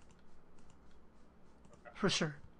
Okay, go ahead. It reminds me of a time when they had Xavier Grimble, Randall Telfer, and Christian Thomas. So I was gonna say, Okay. No, I'm serious. Because like you said, there's more to be seen production-wise, but it feels like that to me because it felt like, oh my gosh, they have so many, high-quality tight end prospects. It should just work out. I think right after that class, they added Junior Palme. I believe he was in the class right after. It felt like at that time, USC has so many good tight end prospects. So it felt very similar. As you pointed out, with the talent, there's more to be seen. That, group of tight ends, it didn't turn out that way, really. I mean, Yeah. Palme left. They were okay. He was afterwards, obviously. Christian Thomas didn't do anything, got hurt, I think, and then ended up leaving. And then you ended up having really two guys out of that didn't live up to their rankings. They were good, but they weren't elite. So you always have to be careful when you're just looking at numbers and stars that rivals handed out or whatever, because you don't know. But it does feel like they're very deep in tight end. Yeah, I mean, I think at tight end, it's a position where you're judged by your best one. And if Daniel Imatorbhebhe is elite, then this is a great crop because you start with him, and then you already know that Tyler Petit can produce. And I think we're going to see that with Kerry Angeline. So they're going to be remembered for being as good as maybe Daniel Imatorbhebhe is, at least right now. I can't speak for the other two incoming freshmen. But it really starts with him. You're not using all of them at the same time and exploiting all of them at the same time, which is part of the next question. Do we expect more 2 and perhaps 3 tight end sets next year? Well, we haven't seen any 3 tight end sets. Could they do that? Yeah. Although I don't know that they're getting the blocking out of those guys that would justify it. That's usually what you're doing with at least 1, if not 2 of them. And we've seen that from Stanford. I don't know yet that they have a great blocker among this group. Maybe I think one still has to materialize. So we're going to see 2. We've seen it already in spring practice. We saw more and more of it last year, later in the year. I think that it can become a somewhat regular thing. Especially because Imatorbhebhe and Petit have been in the system for 2 years each. So I think they should be ready to rock and roll. Awesome. All right. Great. Thank you, Alex Bell. I don't need to take the second one. You killed it, Adam. Marty S.C. Syke, our good friend. He's a war daddy on our site like I am. That's the title I have, too. Okay. I don't know what war daddy means, but it's cool. Hi, guys, is what Marty says. Hi, Marty. All the updates on practice and recruiting are greatly appreciated. We appreciate you, greatly appreciate it. My question is to each of you on the podcast. How many receivers do you think we take? And which of those being offered do we have the best chance of getting? Thanks for all of your work. Marty, thank you for the question. I'll take this one, Adam. Why not? I think SC, I think 3 is kind of what I see them taking in this class for receivers. I think they're going to get Jalen Hall. I think they're going to get Amon-Ra St. Brown. 2 5-stars, 2 of the best receivers in the country. And then for the third guy, I think who knows? I think it's just because they've offered, I believe it's 20 receivers, 19 receivers. They have guys that they've offered at receiver, also at safety, cornerback, maybe 2 position guys. Maybe that changes that number 2. Maybe it kind of gets higher because some of those guys are, being counted as corners or safeties or whatever. But I just look at those 2 primary guys, Jalen Hall, Amon-Ra St. Brown, and then I think, gosh, that third guy, I don't know, whoever's there at the end, whoever they want. I mean, they already got rid of Manuel Allen, who would have been the easy choice, right, for that third receiver. I don't know. They've offered so many guys locally. There's so many good receivers in this class locally. I think we have to wait and see. I think a lot of them would be willing to jump on board. I think, both receivers from Sarah, Gardena Sarah, obviously Brian Addison's also being recruited to play defensive back. Chase Williams from Corona is also being recruited to play defensive back. I think he could jump on.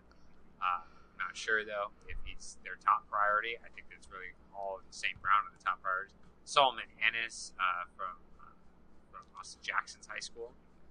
Spoken so highly about USC, he recently got offered. Chase Cota is a name that people will bring up. I think he'll go to Oregon, but he's worth knowing because it's in the West. There's so many guys that third spot, or the spot outside of Hall and St. Brown. However, if it's 4, one of them's playing both ways, whatever else. That's anybody's guess. Now there's too many targets right now, but I think they'll get Hall and St. Brown, assuming USC continues to work. Yeah, they really don't even need 3. I mean, they've over-recruited that position for a while now, and they're not losing a lot right now. Stephen Mitchell is a redshirt senior, and then Burnett and Green are juniors. And they have all those freshmen. So, and they might be moving Keyshawn Young there. So I think they'll probably, it's going to be a small class too. That's the other thing. They won't have room for 25. I don't know that they will bring in more than 2, although they're recruiting like it. It looks like they want to bring in as many as they can. It always looks like that with receiver. But, maybe 2 to 3. If they go beyond that, they're really, I think, doing a disservice to other parts of their roster. I agree. I don't understand how they recruit receivers. Obviously, I'm not a coach. So, maybe I shouldn't question it, but to me, why do you have that many scholarship offers out to receivers locally that you're going to be in on, you're going to be able to get? You don't need it. That's how I feel. I think it's crazy. You're right. They're recruiting like they're going to take 18 wide receivers. That's what it seems. 15 wide receivers or something. I'm serious. That's how it seems because all these kids are high on USC. So, yeah, it's very interesting. But we'll see what happens. I think 2 would be the perfect number. But that's me. Yeah. Okay. All right. On to Nick from Cyprus. Am I reading his roll call? No. No? Okay. No. But you make him write it. Thank you, Nick. Thank you, Nick. Just a note here. Adam makes Nick write the roll call like when he doesn't I don't make it. him write it. What are you talking about? You're taking more time giving us disclaimer. Just go. Let's go. When he doesn't write it, you complain. Whatever. That's just go. Okay. Read the question. His question is simple. Do we think sure. Sam Darnold can be the man to get USC to a Rose Bowl or more, regardless of the loss of Juju, Ajax, 3-0 linemen, and others just based on his talents? Let's start there. Okay. Get him to the Rose Bowl. Now, the Rose Bowl this year is the Final Four. So, if he meant it, generally, last year, then yeah. I think that they could have gotten into one of the New Year's Six polls. But can he get them into the Final Four regardless of those losses based on his talent? But in the context of, he has to play with the rest of the people on his team, I don't think they're going to the Final Four. It's early, so I might change that opinion. But right now, I don't think they're going to the Final Four. So you're saying no? Yeah, not because of Sam Darnold. Okay. I Yeah. mean, I think Sam Darnold could get them there because I think he's probably the best quarterback in the country this year.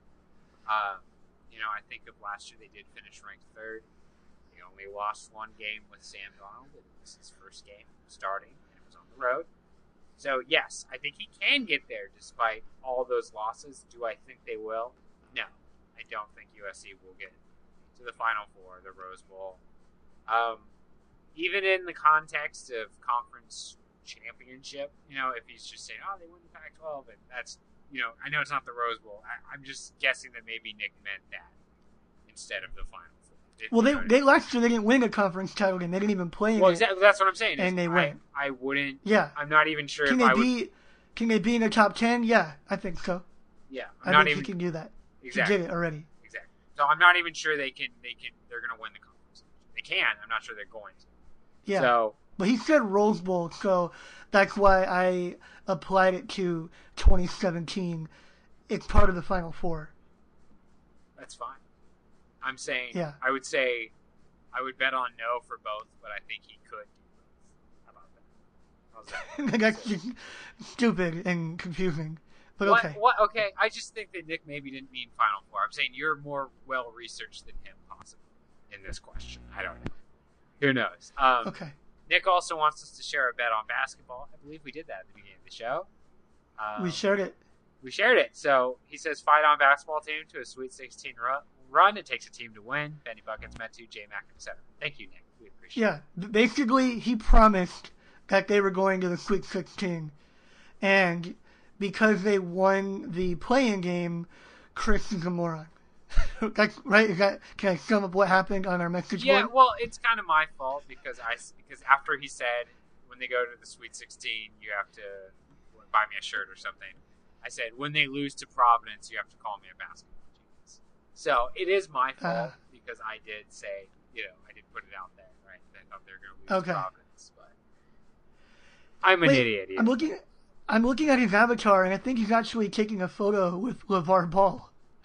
That's amazing. I hope that is LeVar Ball. Let's move on, then.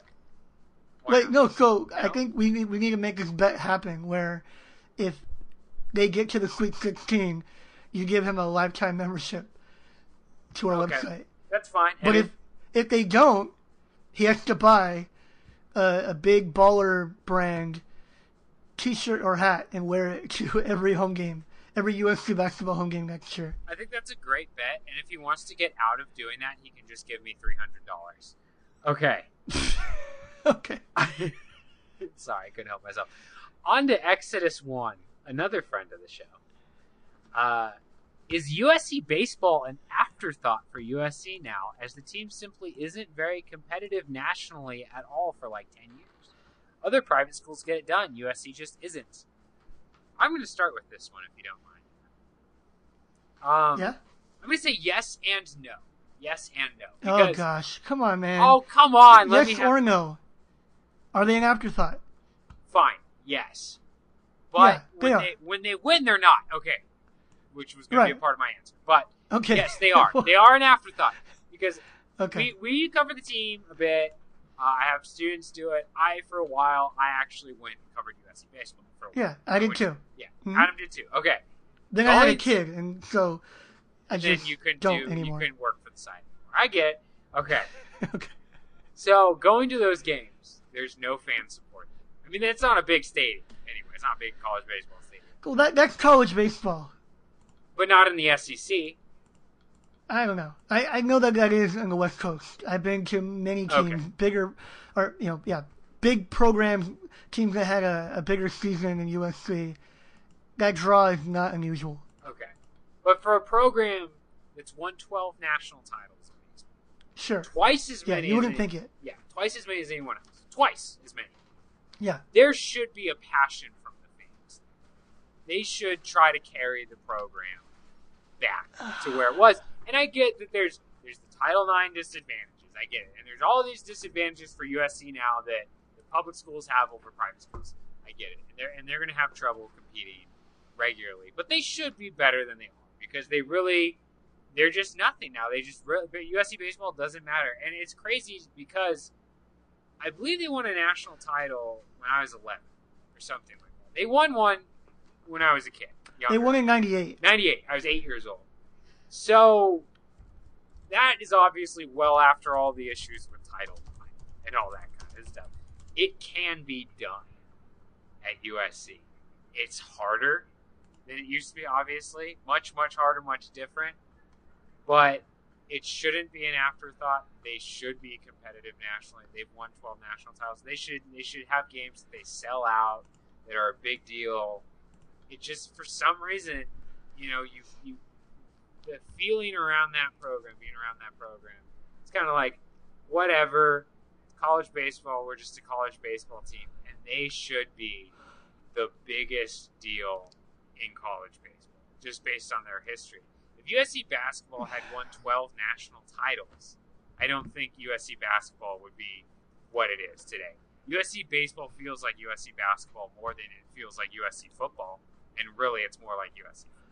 So that shouldn't be I think the question, I think we're getting off track. The question, I believe, is whether the university treats it like an afterthought. I mean, we know for the fans it is. Do you think that the university is treating a program like an afterthought? It is an afterthought for the university as well. Because I think that when the fans and the university kind of go hand in hand, what are they investing in? You know what I mean? What's the return here? It just doesn't feel like if they win two, back-to-back national titles, right? Maybe it pays off, but anything outside of that, there's not a huge payoff for USC. I don't feel it. Even if they did, they're not going to generate the revenue that they would from the basketball team just being competitive or the football team, existing. Yeah. So yeah, it's about money. Yeah, so I think you see it other schools. It is a priority because they don't have football or they're good at it and they want to be good at it or whatever.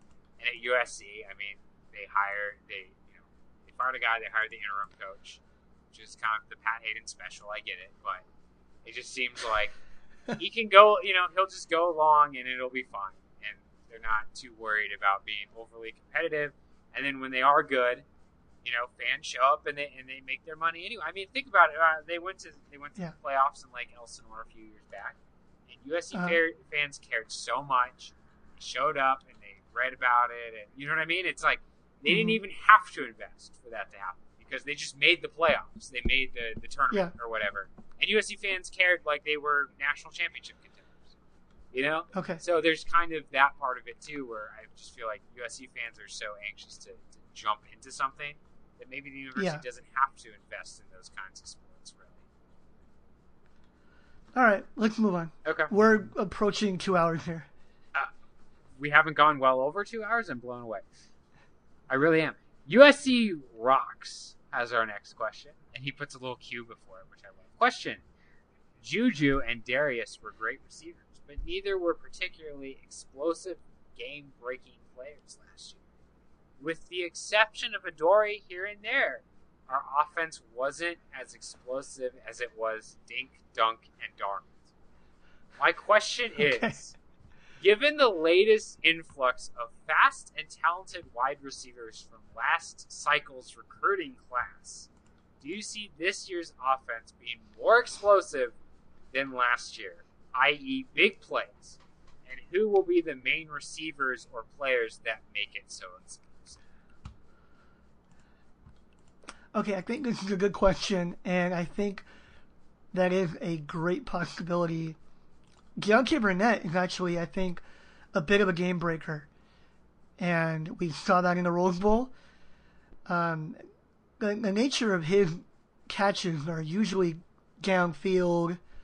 They're at least first down, and so I could see him even maybe in a different role where he will catch more passes, maybe more screens and quick slants and things like that.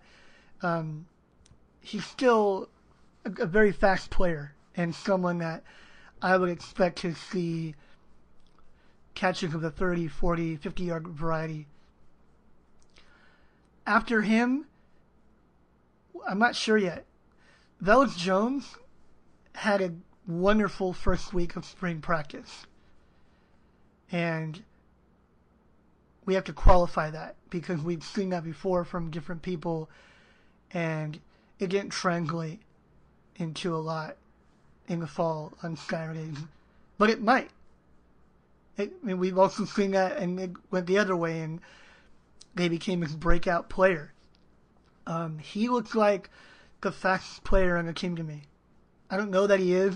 He's one of, for sure. But he practices like he's the fastest. And I'm looking forward to seeing what he would do. He redshirted last year. He didn't even play. So he might not start, but I expect him to get on the field. And he could be a downfield threat. After him, I really don't know. I don't know that there will be a lot of explosion. He mentioned Josh Imatorbhebhe as one of the fastest players. Now, Imatorbhebe's been out. He's supposed to come back after spring break. But even before that, I didn't see him that way. Maybe he is that guy. Maybe, maybe I missed it. He's athletic for sure, but I didn't see him being particularly a burner. So you wonder then. Beyond that, Trevon Sidney, he's pretty fast, but he's been injured. He's out for spring. I don't know that he'll come back this year. Helkin believed that he would, but he had the double hip surgery, and I wouldn't be surprised if he missed the entire year because of that. I think he'll be cutting it close by the time he's fully healthy, and when he'd be available, when he'd be useful to play and what time of the year it would be in the season. He's already redshirted, so maybe even if it's late October, they'll play him anyway. But obviously he would get a medical hardship if he were to miss the whole year because of the hips. So there are a couple people there. Am I missing anybody? Do you see someone that you think? I mean, Keyshawn Young, if he moved to receiver, maybe he's a guy that could bring some explosion to the offense. Well, I have a different answer.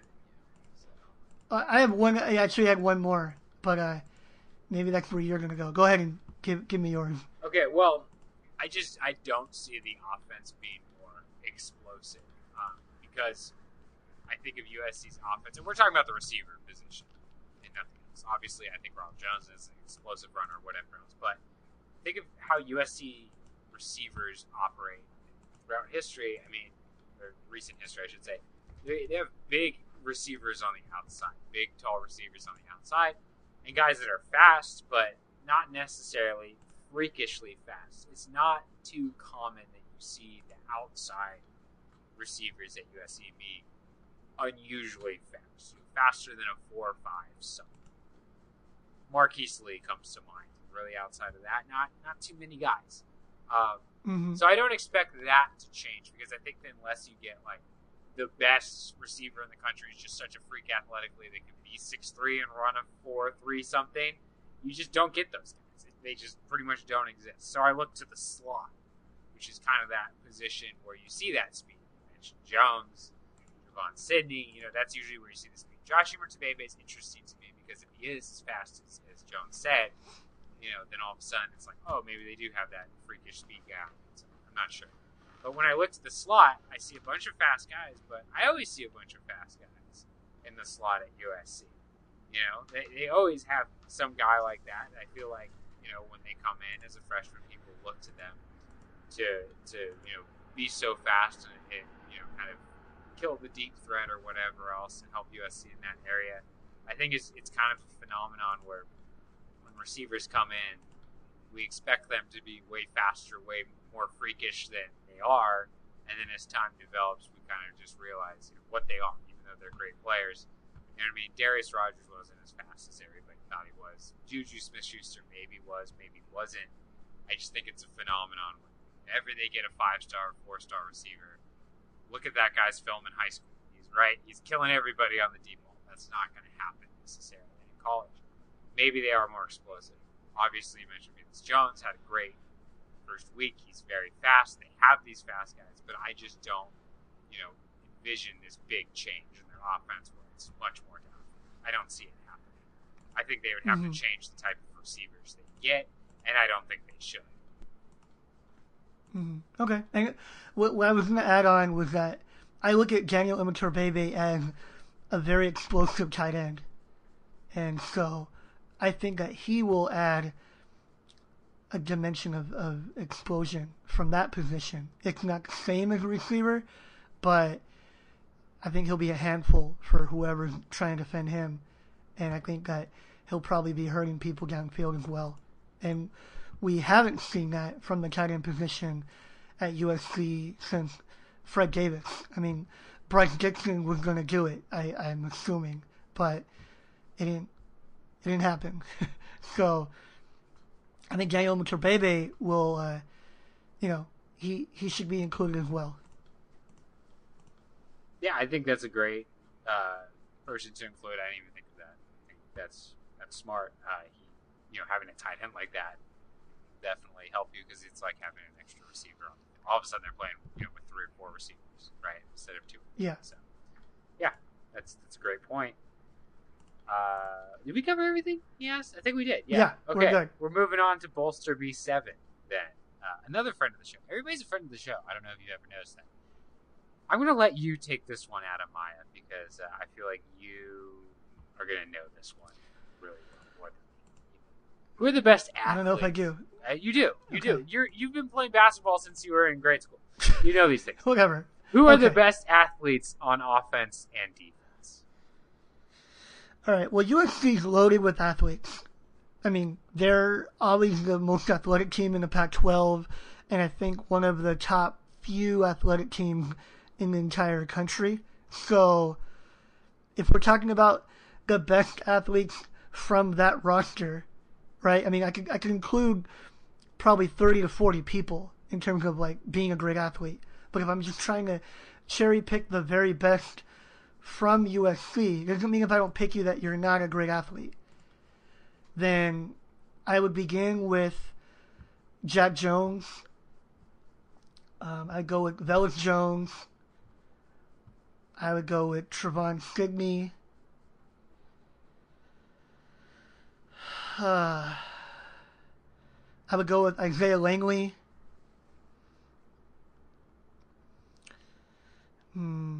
Rojo. Well, so I was thinking about this before I answered it, and I'm looking for versatility. Okay. Someone, I mean, there are different ways that you can measure it. By some measurements, Rojo could be number 1. He probably would, or maybe he would beat everybody in the 100 on this team. I don't know. But if I'm talking about like doing multiple things, different types of movements, I would include Dominic Davis before Rojo. So that's my list right there. What about you? Because I feel like there are different ways that you can answer this. Yeah, I mean, I would have put Rojo on there, definitely. I mean, you could put Sam Darnold on this. There aren't many Yeah. quarterbacks that can move like him. But if we're just talking like not throwing the ball, just their individual movement in a vacuum, then he wouldn't be on there. Go ahead. I mean, what about what is our definition of athletes? Because then I also think of we haven't seen very much of him. I don't know how good he is at all these different things, but when I think of an athlete, I mean, just looking at Wale Matiku, right? Like, if Yeah, you I mean, threw if I'm somebody out on picking the like, street, if I'm drafting for the decathlon, that's what I was doing. I got you.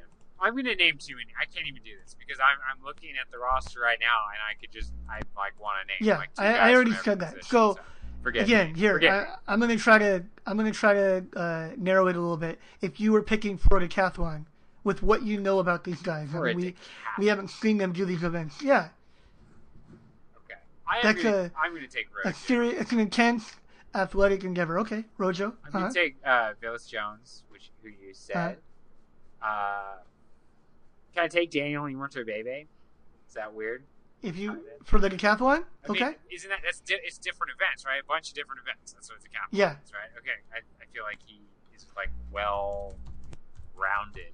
I don't know.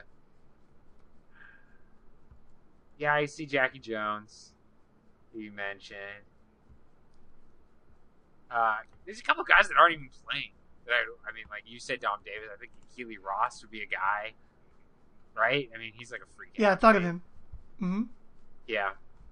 I don't know. I might have named everybody already. Okay. There's a lot of dudes. Yeah, I mean, I'm also thinking of people that can play multiple positions or play both ways. Another guy that would probably be in my honorable mentions would be Deontay Burnett. Okay. I think he's faster than maybe he's given credit for. Ask Penn State. Anyway, okay, let's move on. I will. Okay. Darren T, another friend of the show. Will Ross see meaningful playing time at safety this year? I'm going to take this one to start because I feel like I've given you two in a row. Go. I'm going to say no because it's just the safe bet for me. There's nothing else going on in my thought process. I mean, I think he should, or they should find a way to play him in some way because I think he's a good athlete. But I just think when a guy's been in the program, coaching change, he hasn't been playing. I just don't see that anymore for him. So I'm going to go with. Yeah, I mean, I guess it depends on how you define meaningful. I think I understand it to mean he'll be in the rotation. And I think he'll be the odd man out. I think that he'll need an injury to get into that rotation. I don't think he's far, though, right now. I mean, he's going to have more competition in the fall. But I think right now, he's probably right outside the rotation. And therefore, he could get in it. But I don't know that he'll just earn his way up to it, without something happening in front of him. Yep, all right. Adam, that's our final question. I don't know if you knew that because there's a bunch of posts underneath it, but they're just fighting about the Coliseum. Because it's very Yeah, they are. To argue about. So that's it for our show, I guess, then, right? That's it. Yeah, I guess that's all we're going to give him. Yeah, I know. Gosh, really a short one this week, Adam. We got to work on that. We got to find a way to make these things, a little bit longer and go a little bit more. Give you guys some more content. In depth? Yeah, in depth. Yeah. More in depth. Maybe 6 shows a week. Maybe one every day. Okay. All right, I'll end it, I guess, now, since we should. So, thank you so much, everybody, for listening. As always, we really appreciate you all listening to the TrojanSports.com podcast. We appreciate you subscribing just as much, even more, I'll say, because it's yeah, I like that more. So, subscribe if you don't. If you do, thank you so much. We really appreciate it. But that's it for our show. Hope you enjoyed it. Oh, go ahead, Adam. I think it's important to note that it's important to subscribe because without subscribing, we don't have a podcast. So we definitely need that. It helps keep the podcast afloat and the site as well. And it puts food in my baby's mouth. If for no other reason. Bringing the child into it. I like it. Adam has a very young child. Remember that, everybody. I do. Sign up. You might have heard him in the background. I have a small dog and a cute cat that I need to feed as well. So, if you're not into babies and you're into animals, sign up. I don't like where this is going. Okay. Right. It's not going to end well. Can I end it now, though? Yeah. I'll end it Yeah, now. we're good. Thank you so much Okay. again Really appreciate all of you guys. Adam, for Adam Maya, I'm Chris Swanson. Tune in next week. Subscribe every day. Stay on our message board. We love you. Take care. Peace. See you next time. All right. Bye.